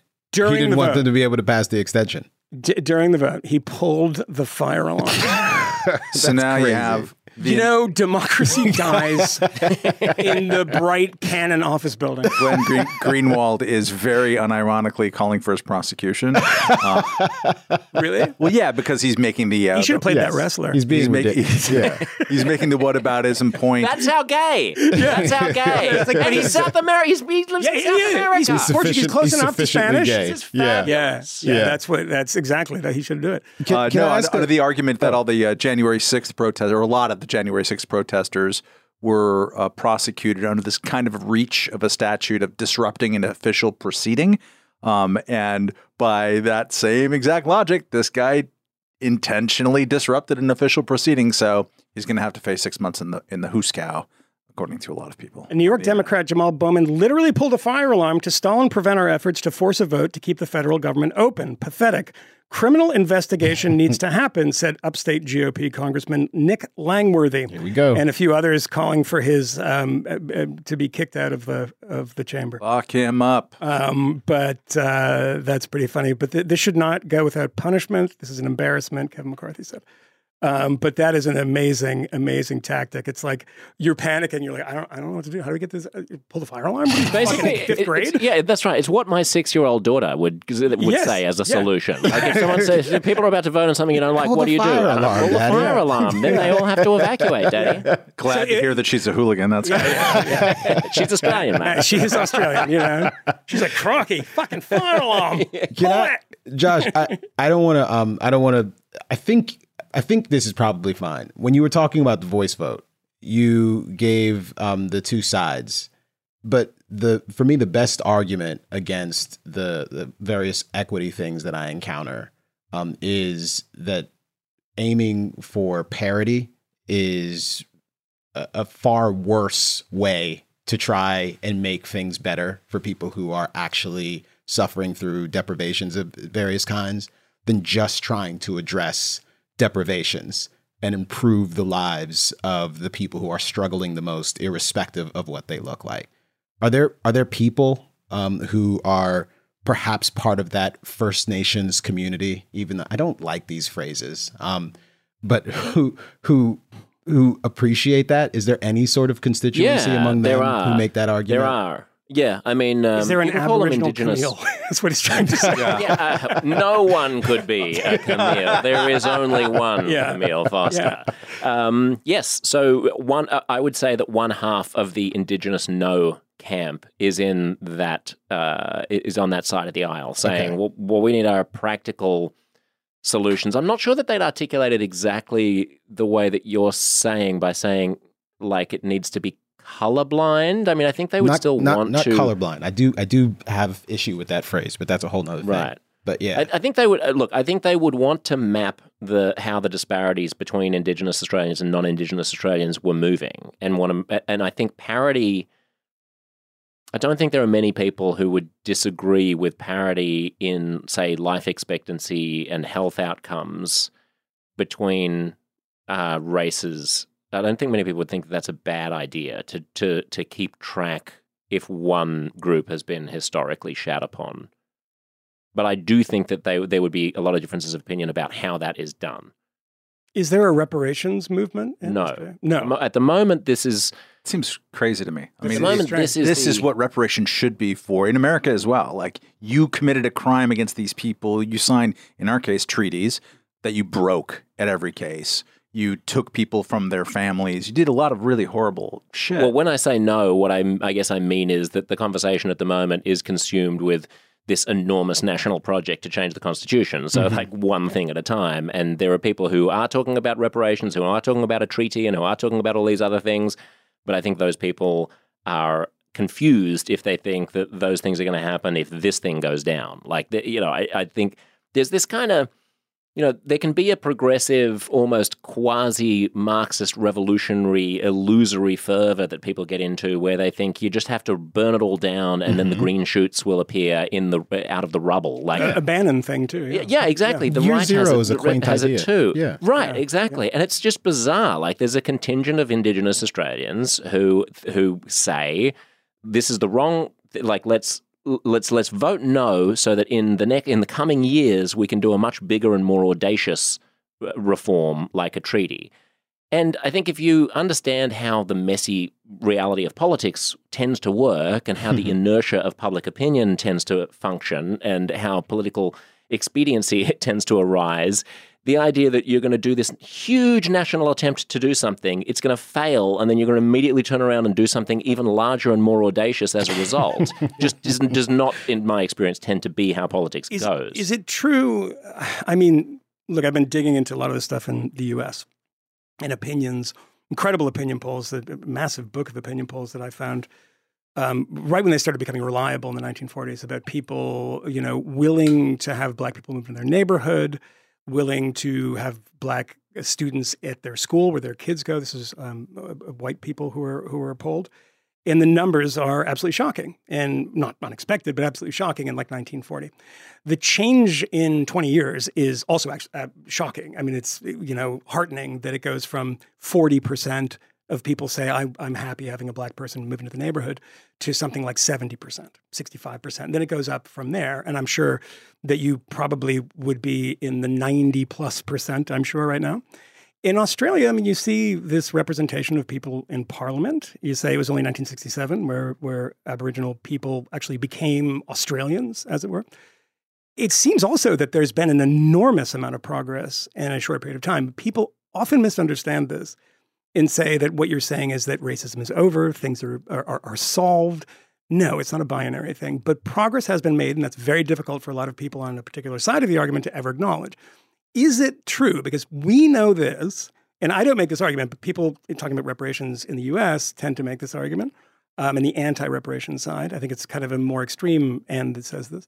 But, the war on poverty, affirmative action, all of these things, government programs, were a form of reparations. So we've had that in a way already. Mm-hmm. I'm not saying I agree with that, but that's just an argument that's made. Have there been a number of programs since 1967 to today that have allowed, people that have been pounded into the pavement for so long and, disrespected, their land stolen, their children stolen, given them an edge up an affirmative action type program or something? Yes, I mean, there have been massive programs. So there's been a lot. It hasn't been ignored. There's been enormous amounts of money, but I mean, what exactly do you do? Those things have problems of their own. I mean, sure, give people, who live in remote areas as much money as they need. And then what does that do to their entrepreneurialism, for example? What does that do to local Indigenous businesses and so on if you remove financial incentives? So then you swing in the other direction. You go, okay, we need a self-reliance ethos. And then that doesn't quite work because, you haven't got the educational resources. So you pour more money into education, but then, maybe you're not addressing domestic violence and alcoholism and family strife. So then one government literally sort of militarized the response and sent in the military and was like, okay, let's get tougher on this. And then the next government comes in and goes, we have to get softer on this. I mean, the reality is you have this irreconcilable clash between the oldest and quote-unquote most primitive civilization in the world at the time. That'll get me in trouble, but I'm talking from the perspective of someone in the 1700s, where the British Empire is the most technologically sophisticated civilization in the world. And these, according to the sort of logic of, well, you start out pre-agricultural, and you go through the Bronze Age and then the Iron Age, you go from the Stone Age, and then you develop agriculture, and then you develop houses and buildings and so on. I mean, the Europeans came to the land mass, and they had a set of criteria by which they determined whether or not a land mass was inhabited, and they declared it terra nullius. It's an empty land mass because there aren't buildings, there isn't farming, they're not using metals and stuff like that. So you've got the largest gulf probably anywhere in the world between where two civilizations are at, or rather one civilization, a whole bunch of civilizations in Australia. And so, yes, all of those attempts since 1967 and before to try to resolve those differences, it's not an easy thing. It's not like someone has a master plan. And I think the biggest evolution and the thing that Australians can be proudest of is that there is there's been a massive shift in recent decades culturally, intellectually, emotionally about the importance of the issue. The problem is that can also exhibit itself in ways that could be fatuous or virtue signally, like every single meeting now in Australia and every single event begins with an acknowledgement of country, which is like a land acknowledgement. Oh, God. So even if you're We meeting really on Zoom, export a lot of dumb things, don't we? I don't think you. I'm not even sure you exported might have got that, it man. from them. Yeah, We did, no, we could did. have. I mean, The only thing we've ever entirely gotten from them possible. was Yahoo Serious, and he lasted for about 6 months. the indigenous connection to the land is profound. This is not something that needed importation from the United States, I think. I mean, it's something that they do with each other. There would be Aboriginal nations that would meet and they'd do a welcome to country ceremony to each other. And Yeah, but when a bunch of welcoming white to people are doing it on Zoom, it's different. it certainly feels different. Yeah. And so then the question When is, Aboriginals do that, I'm like, oh, that's cool. That's then interesting. the question is, does that become a distraction from actually resolving the real life circumstances of Indigenous Australians because it helps us to feel good about ourselves without really doing anything practical? Or is it a necessary precursor, or do they run alongside each other? So to answer, that's a long way of answering your question about like what has happened since 1967. What I would say is what has happened even just in the past 20 years in my like adult lifetime is a revolution in the way that Australians think about First Nations people, from being something that they can exclude from their daily life to the sort of national issue, along with probably climate change. And then, but in parallel, yes, advances in closing the gap between Indigenous Australians and non-Indigenous Australians, but that hasn't moved as fast as the cultural awakening has. Isn't there a risk of kind of infantilizing? And Yes. I mean, the reasons why the gaps persist and perhaps even widen in certain areas may not necessarily boil down to, colonialization. It could be any number of things, especially if, for example, you insist on trying to live a lifestyle and in a way kind of separate from the rest of the community because, this is how we've always done it and this is how we're going to do it going forward. That may actually retard your development. And it's the reason why I say addressing disparities as opposed to looking for parity probably makes the most sense, because there is a complex infrastructure from culture to social interactions, et cetera, that all have to be taken into account. And simply insisting over and over again that this population must be dealt with separately, must be regarded independently, and must be viewed as a kind of perpetual victim.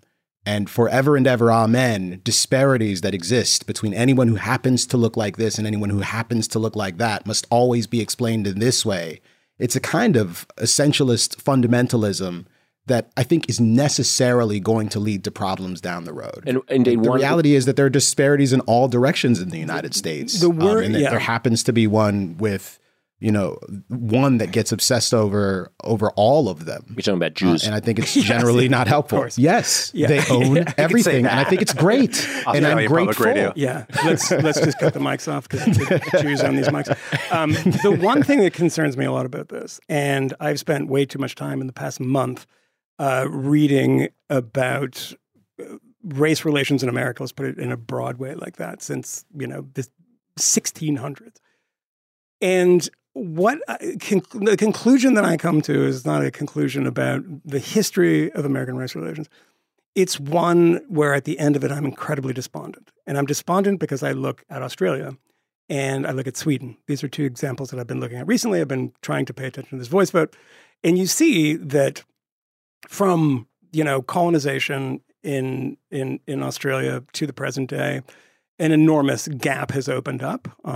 It narrowed probably a little bit, but it's the huge gap between the indigenous population and the Well, just to clarify, it hasn't opened up. I mean, the gap was there. It was there. Right? Yeah. It's not like they had no, but rockets. the gap opened the second they got onto Australian land. Yes. There's the gap. But you have this happening in Australia. You look at Sweden. Sweden last week, Ulf Kristersson, the prime minister, called out the military because of the gang problem that's going on in Sweden. There was a bombing the other day, killed an innocent woman in these gang wars. The gangs, what people don't want to talk about in Sweden, that some people do, are mostly immigrant gangs. The prison population is wildly disproportionately people from Afghanistan, the Middle East, etc. And every conversation that I see from one particular perspective in the United States, because this is the Ibram X. Kendi position, in Australia, in Sweden, focuses entirely on racism. Entirely, almost exclusively. That's what Kendi's book is about. And when I go back and read this stuff, I say, well, it's absolutely worth not only knowing this stuff, but understanding the background, the history of how we got to where we are. That is also true in Australia. It's also true in Sweden. But I fear the disappointment that is going to wash over everybody when they realize that the problem is 1,000 times more complicated than this. And when you're only making political arguments, and I think the profession of sociology has been taken over by political ideologues. A lot of these people, a lot of these, papers that I've been reading are unbelievably political. And there's no solution to any of these things because when you look at money that's been put into all these programs, the fact that in Sweden, everyone has apartments. They're basically given an apartment when they arrive in Sweden. Integration's been an issue. But when you look at the newspapers in Sweden, particular newspapers, it's just like if we don't stop Swedish racism, which is the only thing that is preventing the development of our immigrant communities in creating the crime. This is literally a piece that I read yesterday. The crime is a creation of white supremacy. That it's so unbelievably embarrassingly simplistic that is what dominates the debate. Truly what dominates the debate. The Kendi stuff is, I'm not Chris Rufo on this stuff, but when I'm looking at what kids are reading about this stuff, when it's political, it's usually in that direction. I've got to say, there's less of that in Australia. Yeah. And the Yes campaign does not predicate itself on the woes of Indigenous Australians being caused by racism. That actually is not a necessary component of the case. It does exist, though, that argument. Well, it exists yes, of course. People who flail around and want to take cheap shots at the no side will use the cheapest tool that they have available, which is to accuse them of racism. But the actual Yes campaign itself, like the official campaign, is one of positivity, is one of we're all Australians. It's shitty that we have this kind of this heritage, this baggage that we have that we still have to carry from a shitty thing that happened in the past. Let's not mope around and feel guilty about it. Like no one now alive is to blame. Let's just do this change to provide opportunity to everybody. I think, Camille, your point is really interesting about, is race necessarily the best metric? So there are, I've always said this about American racism as well, which struck me as a foreigner moving to the United States and seeing the racial conversation here, that there was a big jigsaw piece missing from the conversation, and that piece was class. Yeah. That there's an overlay between class and race, and so we often confuse the two, I think. We have certain attitudes towards people who smell like urine. If a disproportionately large number... just called my friends, but they're fine. They just have drinks. Disproportionately sounds large, like a party. large number of redheads, were shuffling around the streets smelling of urine, then you would have certain attitudes about redheads. And so, and disadvantage and the perpetuation of disadvantage over the course of generations. So similarly in Australia, there's that problem. The disadvantage means that people's attitudes towards First Nations people get coloured in the same way that their attitudes towards poor people would be coloured. And then the second component in Australia that's essential to understand is geography. And as you alluded to, Camille, if you live, we've got a landmass the same size as the contiguous United States. We've got the population of Florida.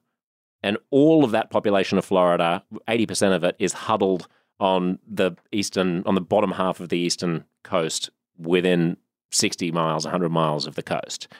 Then you've got thousands of miles. If you're living in the middle of those thousands of miles, then of course there are going to be disparities in health outcomes. Huge. Access to, to specialists, educational outcomes. And so you're right, Camille. I don't think the attempt is to say we must racialize this because the only problem is that white people are being racist. I think the claim is there are all of these challenges that map unequally onto this group of civilizations that had been here for longer than anyone had been anywhere. And therefore, the way to address those is for representatives of those nations to have some forum in which they can debate. And I guess one of the things that I am frustrated with in the conversation in the United States, which is, of course, the one that I pay the most attention to, is the idea of a uniqueness to it in the United States or in Western Europe. In the UK is a pretty similar debate about this. But, when you focus on race, all you have to do is kind of look at any other region in the world. Any other region, and you will find something similar that is oftentimes not based on race. I mean, how do you think that Russians look at Chechens or Georgians or Azerbaijanis? I mean, this is universal in the world. And there is Asian on Asian racism is really interesting. It's always, that's my it's favorite. Hilarious. The Koreans the way and that people Japanese. talk about, the way that the Japanese talk about the Chinese, the way that the Chinese talk about the Japanese, the way that the Koreans talk about the Chinese. The way that Nikki Haley talks about Vivek Ramaswamy. Different. I will dine out on that. Yeah, I so badly wanted to do an accent hates right him there, but so much. Yeah, I can't do it. You get banned. You'll get Josh. I'm not going to get Josh banned. This is a very uncomfortable conversation. Extremely uncomfortable conversation. Yeah. I think you can get that podcast on Substack as well. You can subscribe to become a premium member. It's a great listen. Extremely uncomfortable conversations? Yeah. Google that and only that in quotation marks so you don't get any other crap. Camille, just before I forget, one interesting point that you sort of alluded to about disparities of outcomes is that some people have said, well, you're baking this thing into the Constitution, this new body. So why don't you have a suicide trigger where once there is equality between Indigenous Australians and non-Indigenous Australians on all of the metrics that you want, the thing dissolves? Why do you need it forever in the Constitution if the point is to close the gap between outcomes of Indigenous and non-Indigenous Australians? You're putting this thing in the country forever. And you're talking about problems that you want to overcome over some time frame. That doesn't make any sense. It's what Sandra Day O'Connor said in her ruling on affirmative action, that we probably won't need this in 25 years. Yeah. That was 22 years ago. That was always a conversation that had an end date, an expiry in it, that once these goals were met, we would disassemble it. That's not a conversation that really happens now, though, I would say. Not really. It happens basically at the Supreme Court. And not generally even that much in politics anymore, which is really curious because in the 1990s, it was a huge topic. There's ballot initiatives everywhere, especially in California, where I'm from, against affirmative action. And these things tended to be popular in California and everywhere else too. But it was part of politics. It was right-coded politics to be like motivated by being against affirmative action. It isn't anymore. Yeah, it's not. But that sort of revolution kept simmering under the surface, especially within the libertarian legal movement. It shows up suddenly, and everyone is like shocked. And for about a week, Slate will say that America is about ready to plunge into eternal darkness, and then they forget about it until the next abortion case. What is Slate? What is this Slate that you're talking about? Not familiar with it. Yeah, it sounds pretty good though. It's what they're smoking on the streets of New York. It's a new drug. It's called Slate. Yeah, mandatory. Zeps, I'm curious. I mean, when was the last time you were in the States? I was here, so peak Omicron actually, and I was going to catch up with you guys. And I think Matt, you and I had a lunch date in December of 2021, and then you got Omicron. I think the day before you got COVID. That's when Nick Gillespie insisted on having like a close quarters reason happy hour to celebrate Christmas, and every single person got not just like Omicron but AIDS. Yeah, you got syphilis. Yeah, I thought you got syphilis. It's a great party. So, such a great 18 months ago, Camille, is when I was last. How do things look to you now that you're back? Look, I mean, I'm only here for the weekend, so I'm not going to be like the Thomas Friedman who goes to Egypt for one weekend and talks to a cab driver and comes back and writes an op-ed about what all Egyptians works pretty think. well for him. I don't know. The problem is the Jews. You, big Jew, New York Times, no good. I just love this city. I always do. I'm such a sucker for it. My formative years were here. My 20s and 30s were in New York City. I came to New York City. I didn't move to the United States. I didn't want to be in the United States. I didn't care about the United States. I cared about New York. I loved this town. I just loved it. I had just a tremendous time here. So when I'm that guy who, as the plane is coming into LaGuardia and I see the skyline, like a lump forms in my throat and my eyes well up. I love it. You and me both, man. To be it happens totally to me honest, every it's the time only I place go that over feels the like bridge. home. I mean, honestly, Yeah. when I drive over the bridge, I'm in a cab over the bridge. You know, I'm at that point in my life now where I have 2 little kids. I have my podcast, which is going really well. I have a job, which is going really well, Sounds and like it. it's a lot of. A lot of. We'll see. No, but I mean, that's right, exactly. Until a managing director gives me a call next week. No, but it's a lot of work. And so when I think back to my time in New York where I had no responsibilities, no mortgage, a pretty cruisy life, and I was in my 20s. As a gay man, that As a means gay man something in New York different. City. A cruisy life. Oh, Yeah. Okay. I meant relaxed. Yeah. but yeah. sure. Not cruising. Both ways. Yeah, It's a sure. good town for both. Yeah. So there's a certain amount of wistfulness as I walk the streets and go, walk past my old apartment building, and I think I remember going in here. I went to HuffPost Live today. I just walked past the building where I went in for. What is that now? A mattress store? What was that? It's something. RT. It's RT. Yeah. It's Sputnik.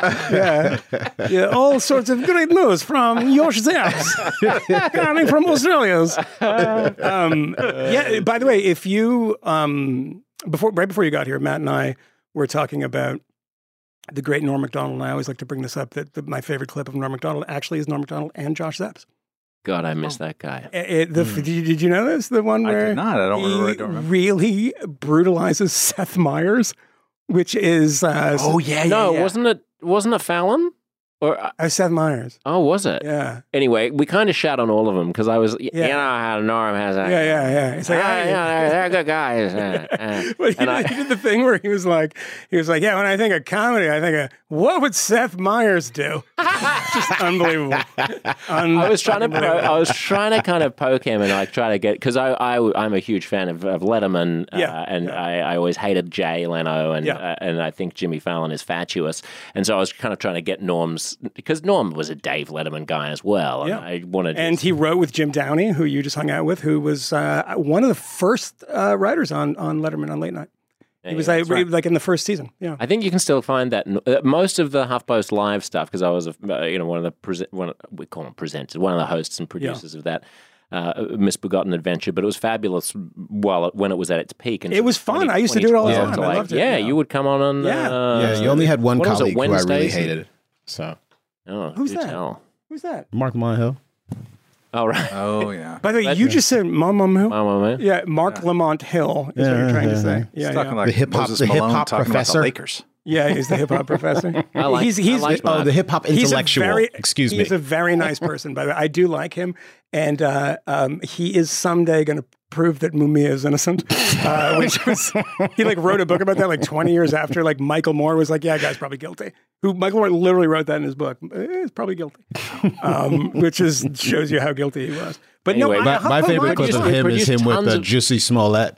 When Jussie says, he asks him, so what do people say about you that isn't true? Well, that I, perpetrated a fake hate crime. It was like, obviously. Yeah.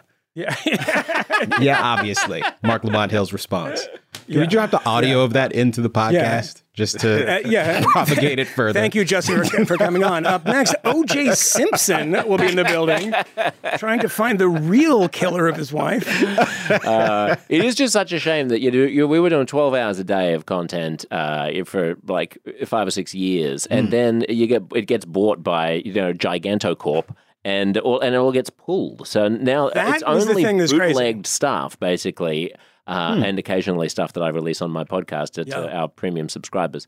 I've noticed get that, at Uncomfortable Conversations. And Susan Sarandon I'm sure that's interview? in wild breach of some, but they're not doing anything with this shit. So I always think about that. Let me post a clip from this Soviet movie. Am I violent? No, they're not coming. Yeah. It doesn't exist anymore. Well, no Soviet Union, no HuffPost. I mean, no one can get the Soviet it. Union, It's not, I'm not. So anyway, but I'll occasionally put things, and in fact, you can get the Norm Macdonald. You can hear the Norm Macdonald interview in my podcast feed as well if you can't find it on YouTube.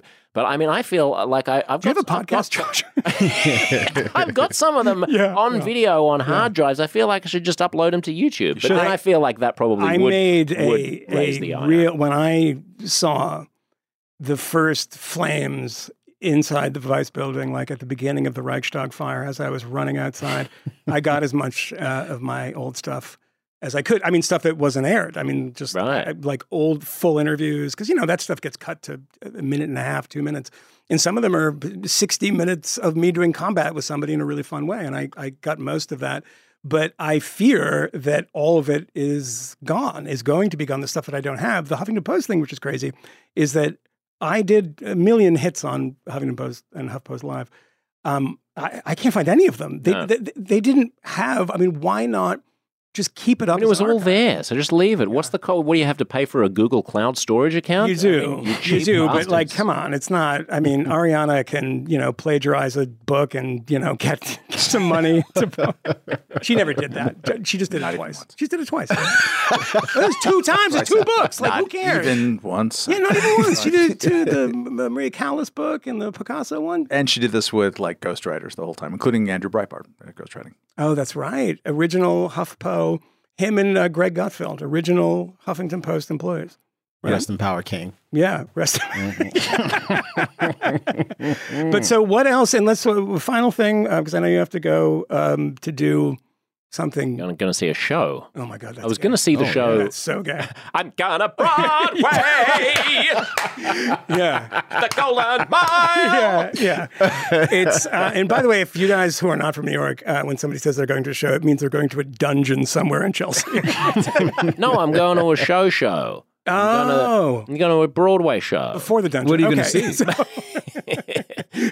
It's actually Stephen Sondheim's last musical, and it's the second night of previews, and 2 of my friends are in it. Dennis O'Hare, brilliant actor, and Trey Ellett, and also the husband of one of my old school friends, Bobby Cannavale, who's married to Rose Byrne, who I went to school with. You went to school with Rose Byrne? She's Australian. I didn't know she was Australian. Yeah, she's an Aussie. She's from Sydney, from my I think her brother's an artist. I think I'm running. That's right. Yeah. He had a show down here. I saw. I didn't know he was Australian. I would have gone up and said some really nasty things to him. I would have grabbed him by the lapels and have looked him in the face, and I would have said, "The time has come to say fair is fair, to pay the rent, to pay our share." Well, vote yes. That is George. That would be George Byrne. And hello, George and Rosie. Rose is up in Montauk shooting something, so she won't be joining me. Okay. Well. Where can we get your podcast? All right. Well, actually, for the people who are listening to this on Josh Zeb's feed, I know there's a few of you, a couple of people in Australia listen to this. Yeah. WeTheFifth.substack.com is where you get everything. Yeah. And all the good stuff is behind the paywall. There's some other stuff there for you. It's a freebie, once a week freebie. If you go to the website after you listen to this, which you should do, you'll see probably something written, and that thing written will include all the links to all the other times we had Josh. Yeah. Oh, that'd be good. Seppo! So that's going to get me fired. Those were times before I had my own job. Yes. Oh, yeah. That was when I would have been talking about the Jews with impunity. Yeah, exactly. Telling my real belief. Yes. Holocaust? Schmolocaust. I was like, that's not even make sense. Is he denying it, or is he just a wordplay? Because we can, we'll put up all the other I think episodes. people are familiar with how podcasts work. Yes, right now. they do. So they can figure out how to. My listeners will go to your one, and your listeners will come to my one, and everyone will be a big happy family. And the commenters will no doubt, because they have pointed this out for years, that I did at one point make up a morning show because you said you had a morning show. People still contact me about that. Yeah. What was it called? Wake up, you cunts! Yeah. That was not on public radio. I did host the weekend morning show on the ABC in Australia for a year, and I think I was on this show when I was doing it, and you asked me what the name of the show was. Yeah. And then when you didn't have an answer, I gave you That's right. the name. It's not the Today Show. It's Wake Up, You Cunts. Yes. What a blockbuster show that was. If I could get the archives of that. Yeah. More important than HuffPo Live. Great show. Oh, very racist, though. That was the only thing I disagreed with. A lot of anti-Albanian sentiment, which is very odd. But there was a lot of Al Jolson kind of routine. I couldn't believe it. You said, I'm friends with Camille. I was like, that does not give you a free pass because he's not black. All right. So all right. Suckers. All right. I love you guys. I wish I was there. Good to see you good again. to see you. Yeah. All right. You too. Bye. Bye. Later. Bye.